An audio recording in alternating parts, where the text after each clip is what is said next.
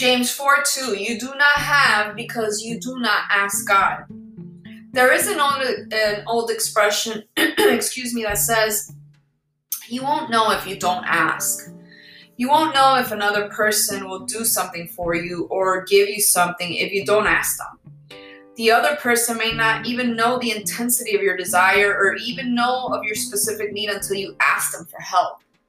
Prayer is the way we communicate our requests to God. Of course, He knows what we need before we even ask Him, but we may not really know until we formulate the words in our hearts. Think about what you want God to do for you and what you want Him to teach you. Then ask Him. He's waiting to help you.